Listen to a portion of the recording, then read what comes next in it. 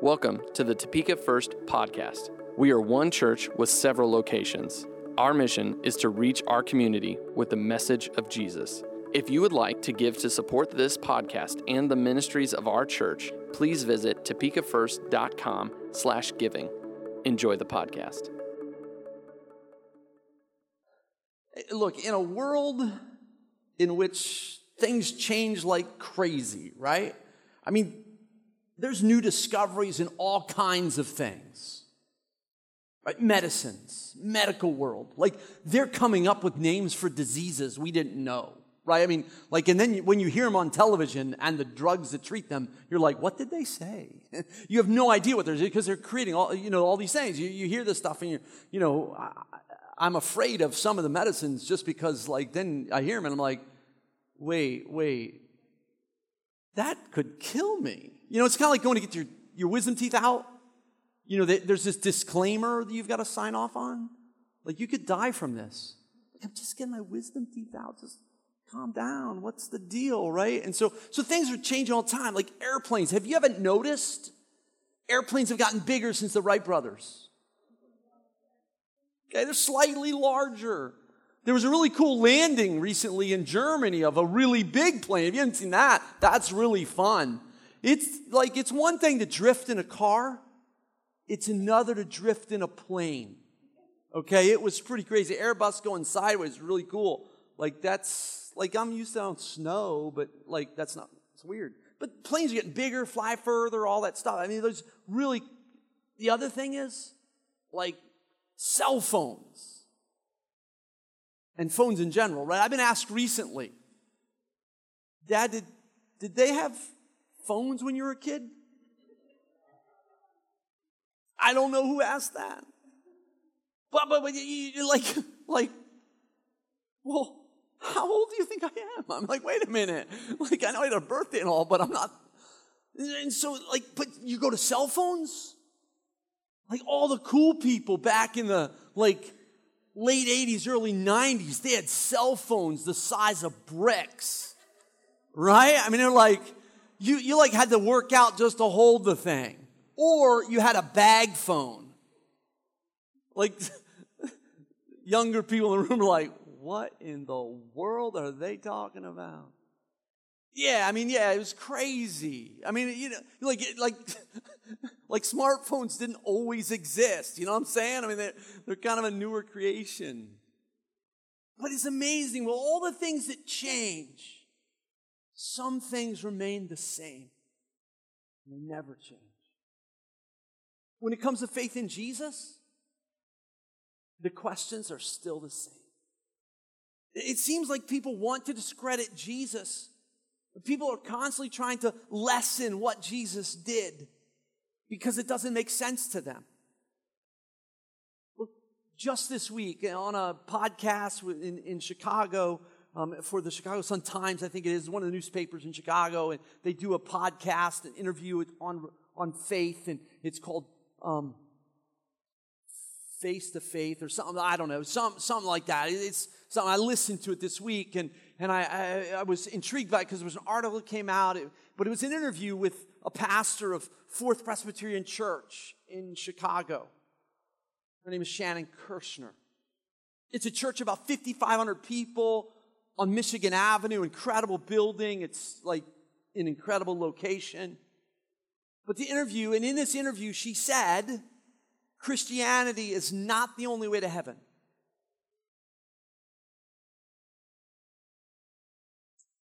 That would mean Jesus isn't the only way to God. And that's what she's saying. Obviously, that's contradictory to what Jesus himself said. Right? John 14:6. Right? He said, Jesus told him, I am the way, the truth, and the life. No one can come to the Father except through me. While I appreciate the sincerity of which she said that and believes it, I get it. You can be sincere and wrong. The struggle that faces the church as a whole today is the same struggle. That's very similar to what it was in Martin Luther's day. The struggle for Luther was that the church in his day had embraced salvation by means other than Jesus. The church in his day talked about Jesus, But they felt there were other ways for forgiveness, a salvation by works. In our world today, people think there are other ways to heaven outside of faith in Jesus. That's a problem. If we are using the Bible as the source for our understanding of God, which obviously in the Reformation we talked about Scripture alone, we've talked about grace alone. Now today we're going to talk about faith alone in Christ alone. Like if we're using the Bible, then you would think that you'd pay attention to what it says, especially those who had experiences with the risen Christ. Back to the problem of Luther's day. Salvation or justification by works. Those works included purchasing pardons for sins by giving money to the church.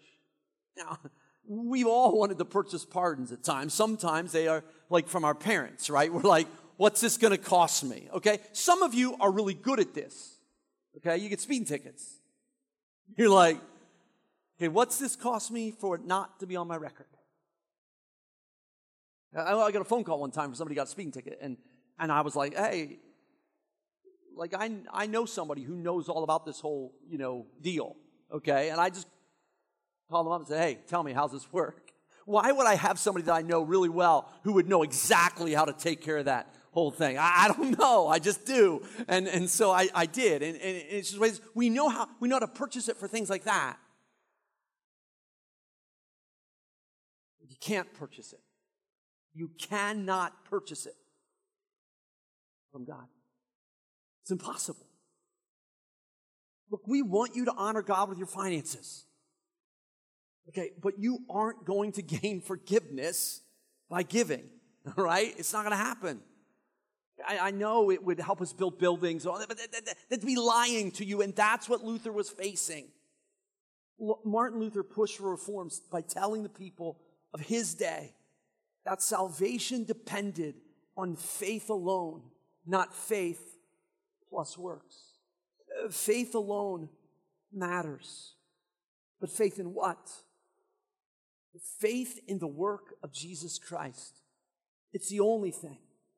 The reason why we've chosen to combine these two ideas is because they're so linked together. Faith alone and Christ alone.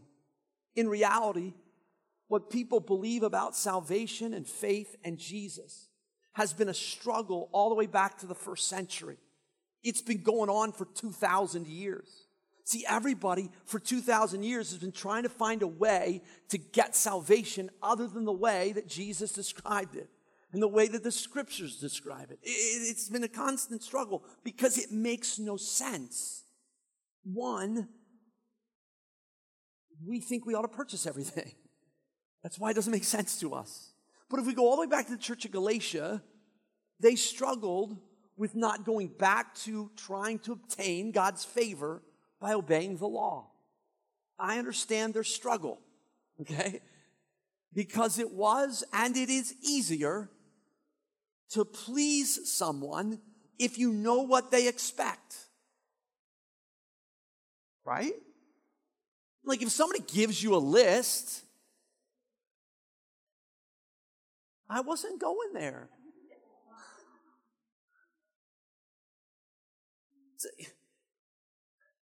Marital conversations midst of a sermon. What in the world, right? Because I picked up on that right there. She starts laughing and she's thinking I'm going to say, well, I just asked for a list. If you just give me a list of what I got to do, I know what I got to do. I know how to, just give me a list. I know it says flowers on Friday, trash on Tuesday. Just give me the list. I know what. Just kidding. But it does help me. I wasn't even referencing that because the deal was that's exactly what the Galatians wanted. It's easier to do a list than to live by faith. It's easier to do the list in our minds than it is to live by faith. So today we're going to take some time and look at an incredibly important topic, faith alone in Christ alone. Because faith in anything, weird, shouldn't say it like that. Faith in anything isn't enough, but faith in Christ and what He did is the key. Acts 4:12, there is salvation in no one else, God has given no other name under heaven by which we must be saved. So let's see. What Paul had to say to the church that was struggling with relying on what they used to do as opposed to what Jesus had done for them. Here's some background on this passage, right? Galatians chapter 2 is where we're going to end up. But here's some background, because you have to understand the background of this passage or you'll walk into it really confused. Okay, at some point, Peter makes a journey to the city of Antioch, and he's there and he's staying with people. He's not staying with any people. He's staying with Gentiles who are Christians, Gentile followers of Jesus, people who are not Jewish by birth. He's staying with them, he's eating with them, and he's just plain old hanging out with them, all right? And well, I don't know if they're playing games, but I'm sure they were hanging out, all right? They were hanging out. But some people from Jerusalem, claiming to be friends of James, the leader of the church at Jerusalem, come to Antioch, and they see what Peter is doing, and they begin questioning what he's doing. And Peter knew there wasn't a problem. Peter knew there was not a problem with this. He had this vision to go to Cornelius' house. I mean, the whole thing happens. He knows that hanging out with Gentiles is not a problem.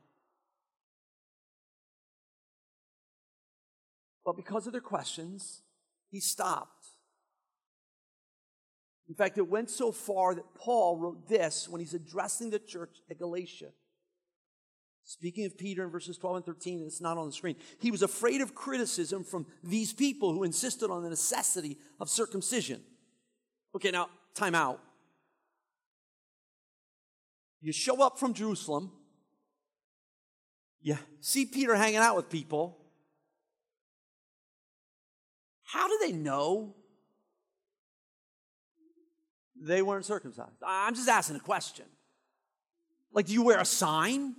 I mean, I'm like, how do you know? Okay, it's just a question.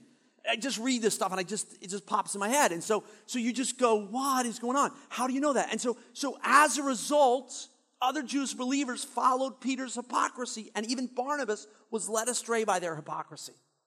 You know, now wait a minute. Look, what we believe really, really matters. So much so that we can lead other people astray. Just like there are preachers preaching that there are other ways to get to God besides Jesus Christ. That's not right. So you have to see that. You have to understand that. Peter led people astray. So with that background, we read our text for today. Verse 14. When I saw that they were not following the truth of the gospel message, this is Paul writing, I said to Peter in front of all the others, since you, a Jew by birth, have discarded the Jewish laws and are living like a Gentile, why are you now trying to make these Gentiles follow the Jewish traditions? Okay, let's pause for an important lesson right here, okay? This is really important.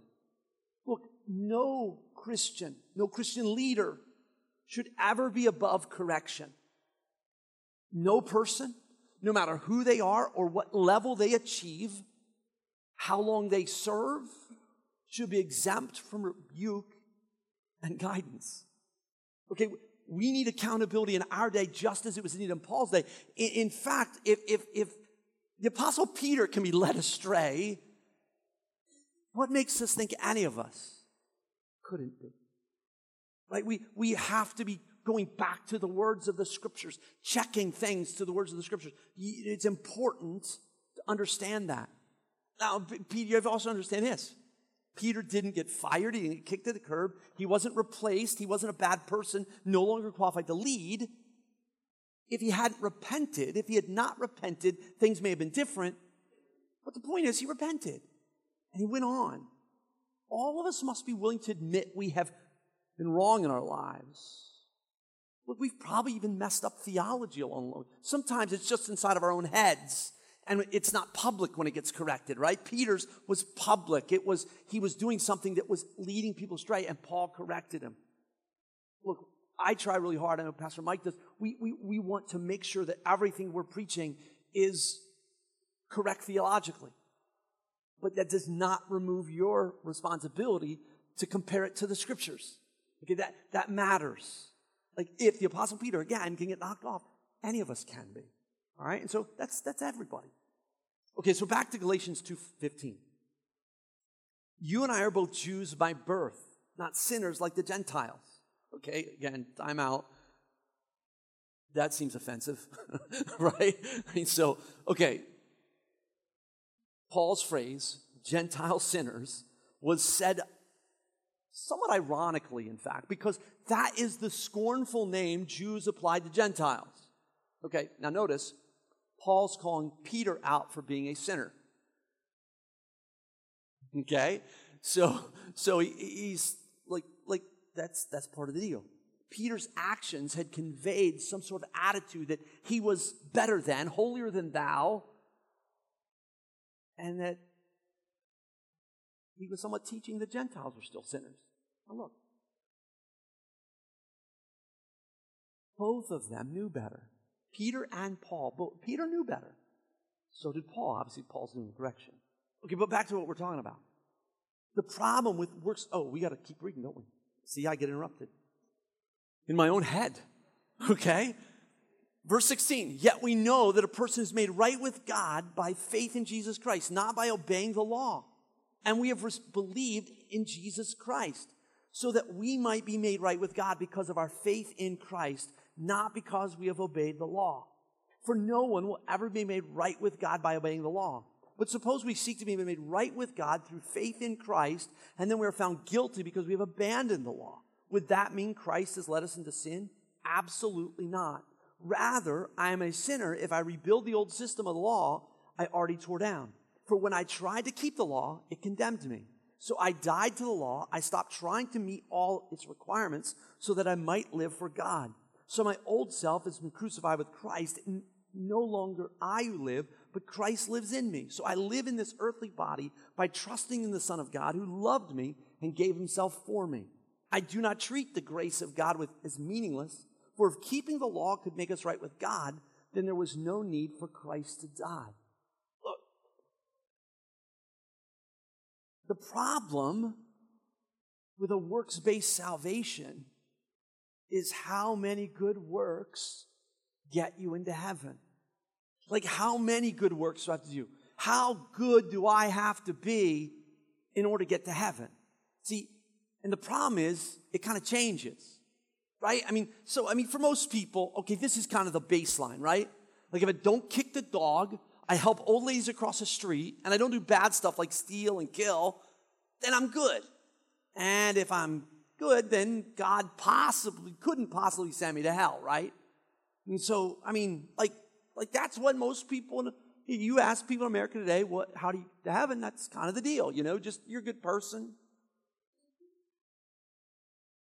Unfortunately, that's the wrong answer. Not because I want it to be the wrong answer. It's the wrong answer because Jesus said it's the wrong answer. It's the wrong answer because the scriptures say it's the wrong answer.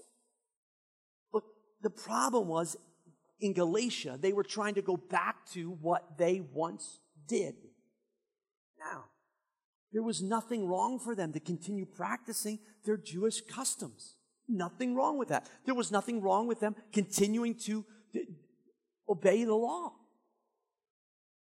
It was wrong for them to obey the law for salvation. Okay? There's a difference in that. Okay, they could keep doing what they knew to do. They could keep doing those things. But if they did it to obtain salvation, it's wrong. Okay? The same thing that Luther's people were struggling with, right?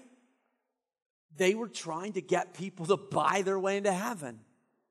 They figured, hey, look, we'll make people pay to get into heaven. And so they could build really nice buildings.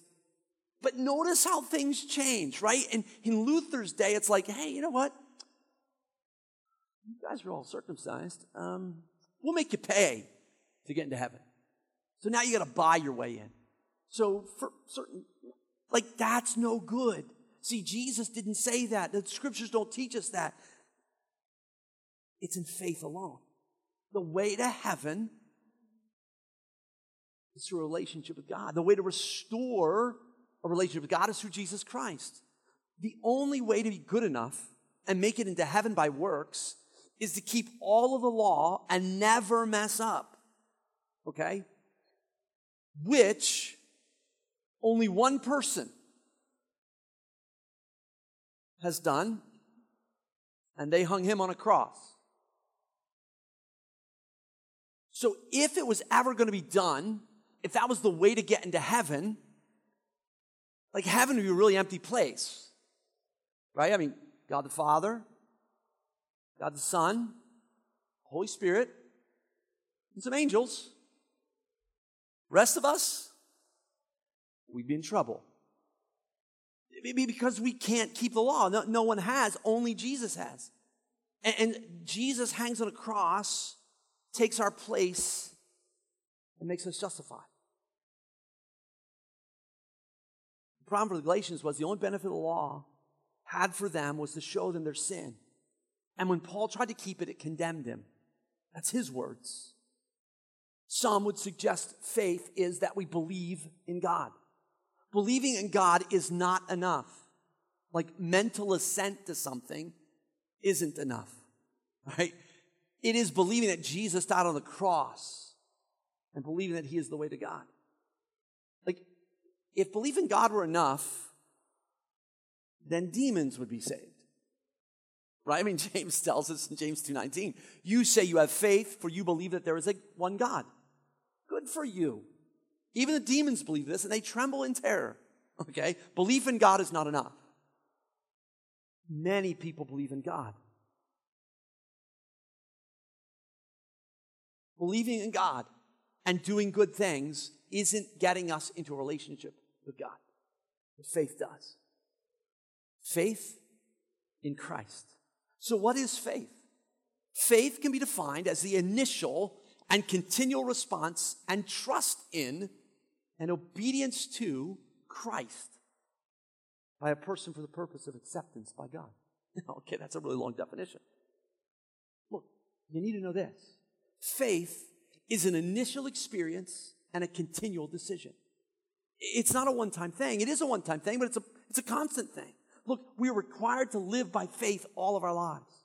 Jesus was asked this question in John 6:28. They replied, we want to perform God's works too. What should we do? Jesus told them, this is the only work God wants from you. Believe in the one he has sent. Okay? Believe. Believe that Jesus is who he says he is. The beginning point for every follower of Jesus is faith in Christ, faith in Jesus. At that point, Jesus hadn't done anything like he hadn't gone to the cross. He'd done some cool things. Look, so much so that people, when they interacted with Jesus, had incredible moments, right? Like think about this. I was reading this week in John, and the leading priests and the chief priests, they send out some guards to arrest Jesus, right? They send him out. They go to find Jesus. They find Jesus. They're there to arrest him. And they come back without him. And they come back to the chief priests and all the people, and they're like, we sent you to get Jesus. Where is he? They're like, well, we've never heard him speak like that. Like they were given a job, and they come back, and they're like, sorry, couldn't do it. Like he was just amazing. Right? I mean, it's sort of so he has this impact on people as he's walking the earth. He just has this, well, because he's healing people and he's teaching with authority and they're hearing things that they'd never heard before and they're like, this is amazing. That's why somebody can go to people in her town and say, I found the Messiah. I mean, he told me about everything I've ever done and you need to come see. I mean, like if somebody comes and tells me everything I've ever done, I'm going to be like, I don't want to see you ever again. like you're weird, right? But this lady, she's like, Jesus told me everything I ever did before. Like, he's got to be the Messiah. He is. So see, something happens when people have interactions with Jesus, and that's the beginning point for every follower of Jesus is faith in Christ, faith in what Jesus has done. It's still true today. Romans teaches, Romans 10:13. For everyone who calls on the name of the Lord will be saved. Okay. Think about this for just a moment. If there's any portion of Scripture that an account in the Bible that sums this one up, it's the thief on the cross. Right? I mean, you just picture this for just a moment. Like here's a thief, a guy who's being nailed to a cross for his sins. I mean, he has committed crimes against humanity. He has stolen, like he committed one of the big ones, right? I mean, he committed big sin. I mean, he's not a good person. He was going to hell. I mean, we knew he was going to hell because he stole stuff, but we've never stole stuff, so we're good. And so we do need what Jesus did. That's the point. But the thief on the cross, he's hanging there, and he realizes the guy next to him is like pretty amazing because he's not like anybody else he's ever seen. And he looks at Jesus and says, "Would you remember me when you come into your kingdom?" If you want, that does not meet my definition of what it means to have faith in Jesus, by the way. Like it does meet the biblical definition, but me, just like that doesn't seem, like he had to pray a prayer at an altar. I mean, he had to do something more than just sit there on a cross and do nothing. You know what I'm saying? I mean, just like, but he calls on the name of the Lord. He says to Jesus, when you enter into your kingdom, like, remember me. And Jesus says to him, today, you'll be with me in paradise. Like, that's as simple as it gets. Everyone who calls on the name of the Lord will be saved. The thief on the cross is a great illustration of that. If he lived longer, he had some more things to do, by the way. But he had a short time. He had a few hours. For some of us, that's a good thing because we couldn't sin in that amount of time. But, he was good. But that's just the beginning point of what it means to be a follower of Jesus. It's by faith in Christ alone. That's the starting point. But it doesn't stay there. We're saved by calling on the name of the Lord. 2 Corinthians 5:14 teaches this way. Either way, Christ's love controls us. Since we believe that Christ died for all, we also believe that we have all died to our old life. He died for everyone so that those who receive his new life will no longer live for themselves. Instead, they will live for Christ, who died and was raised for them. So we have stopped evaluating others from a human point of view. At one time, we thought of Christ merely from a human point of view. How differently we know him now. This means that anyone who belongs to Christ has become a new person. The old life is gone and a new life has begun. Look, faith should be changing lives. Look, we can't still be the same people we were. Our lives should reflect the change that Christ brings.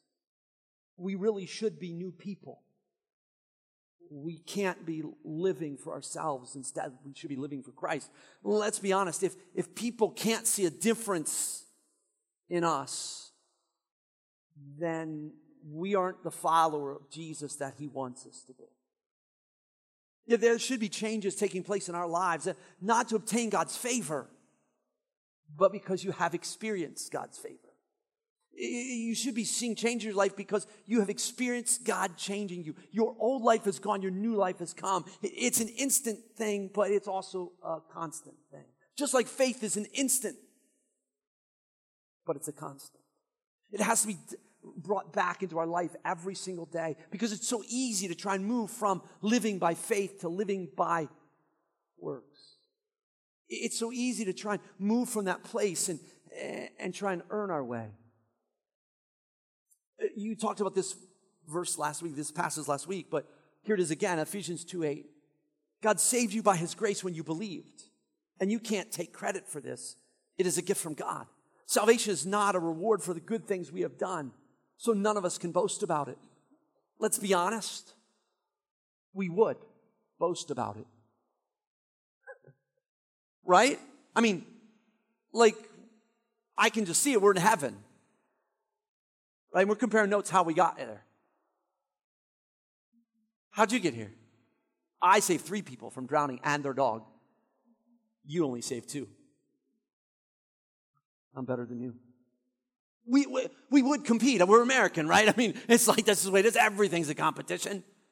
Like, Justin, you go fishing, right? Okay, what matters? Who caught the biggest and the most?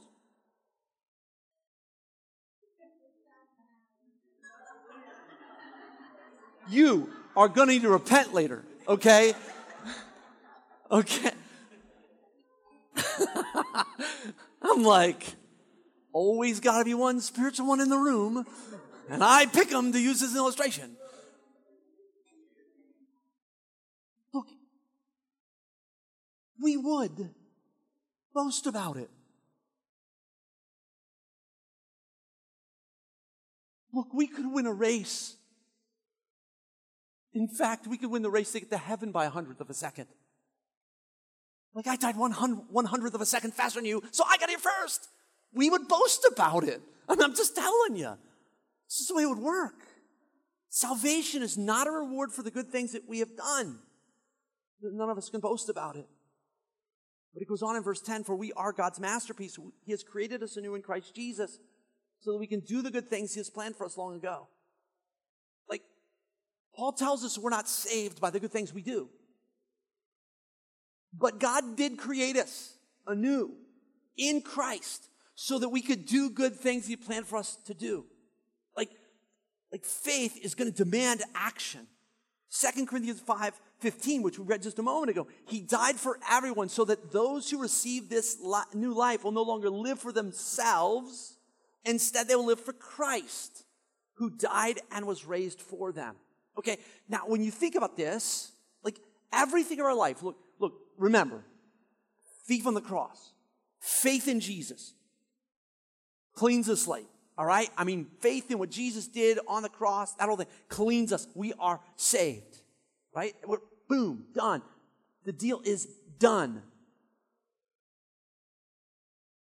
But then we've been saved, we have been forgiven to do the works that God has created us to do. It's not going to save us. We're not going to be like, you know, God's up there keeping score going, oh man, oh, look at that one. That's pretty good. That's why Paul could say, for me to live is Christ, to die is gain. Okay, it's right there. Anybody who's experienced a new life will no longer live for themselves. Instead, they will live for Christ. James 2:26 says it this way. Just as the body is dead without breath, so also faith is dead without good works. Faith is an initial and a continual response to what Jesus did through His life, death, and resurrection. Okay. One of the things that I often pray for when we're dismissed or whatever, and we go, is I'm praying that God will do in us like He wants to do. Like He'll give us divine appointments. He'll give us opportunities for us to do His work. And my prayer for me is that I'll be sensitive to that. And I'll be open to it. And I'll be ready. Okay? This week, I get a phone call on Wednesday from Onis. Onis attends for service. He's Pastor Steve, I got a problem, I got a situation. My friend, Al, is dying. His family doesn't think he's going to live long. Would you go with me? I don't think Al's ready to go to heaven. Would you go with me? Would you talk with him? Sure. That's not a normal phone call for a Wednesday. Sure. Honored he called me. Driving there. On the way there, I call Angela just to tell her where I'm going, what I'm doing, and the fact that I have a small group that night. If it takes longer than that, look, I've got it prepared. Everything's ready. You start without me. Just understand where I'm going. Tell her where I'm going. She says, that sounds like my friend Hilton's dad. I give her the address. She calls her friend. Sure enough, I'm going to her friend's house, who she had a conversation with at lunch on Wednesday about whether her father was ready to meet Jesus. So I go, and Onus talks to him for a moment and says, Al,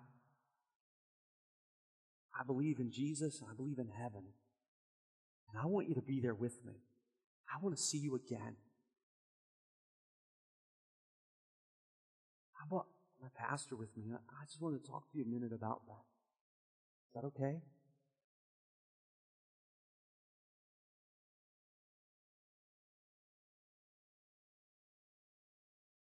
Okay. Al makes a confession of faith. Yeah, I mean, yeah, and I'm doing a funeral Friday because he died Friday. So less than 48 hours later, Friday morning. Look, we need to have that same passion. Like, okay, if we believe this, if we believe what the scriptures teach us, we must have that same passion for our friends that Onus had for Al. Like I see, he had worked with him for 26 years. He had shared Christ with him for 26 years. He and Susan. They had talked with him, they had eaten dinners with him, they had done the work. Look, all the other people did the hard work. I came in and just like, okay, Al, you want to accept Jesus? Here's what you got to do. Like I almost preached a message to him. Not really. That would have done him in on his own, but no, just kidding. But you're having a conversation and you know there's not a lot.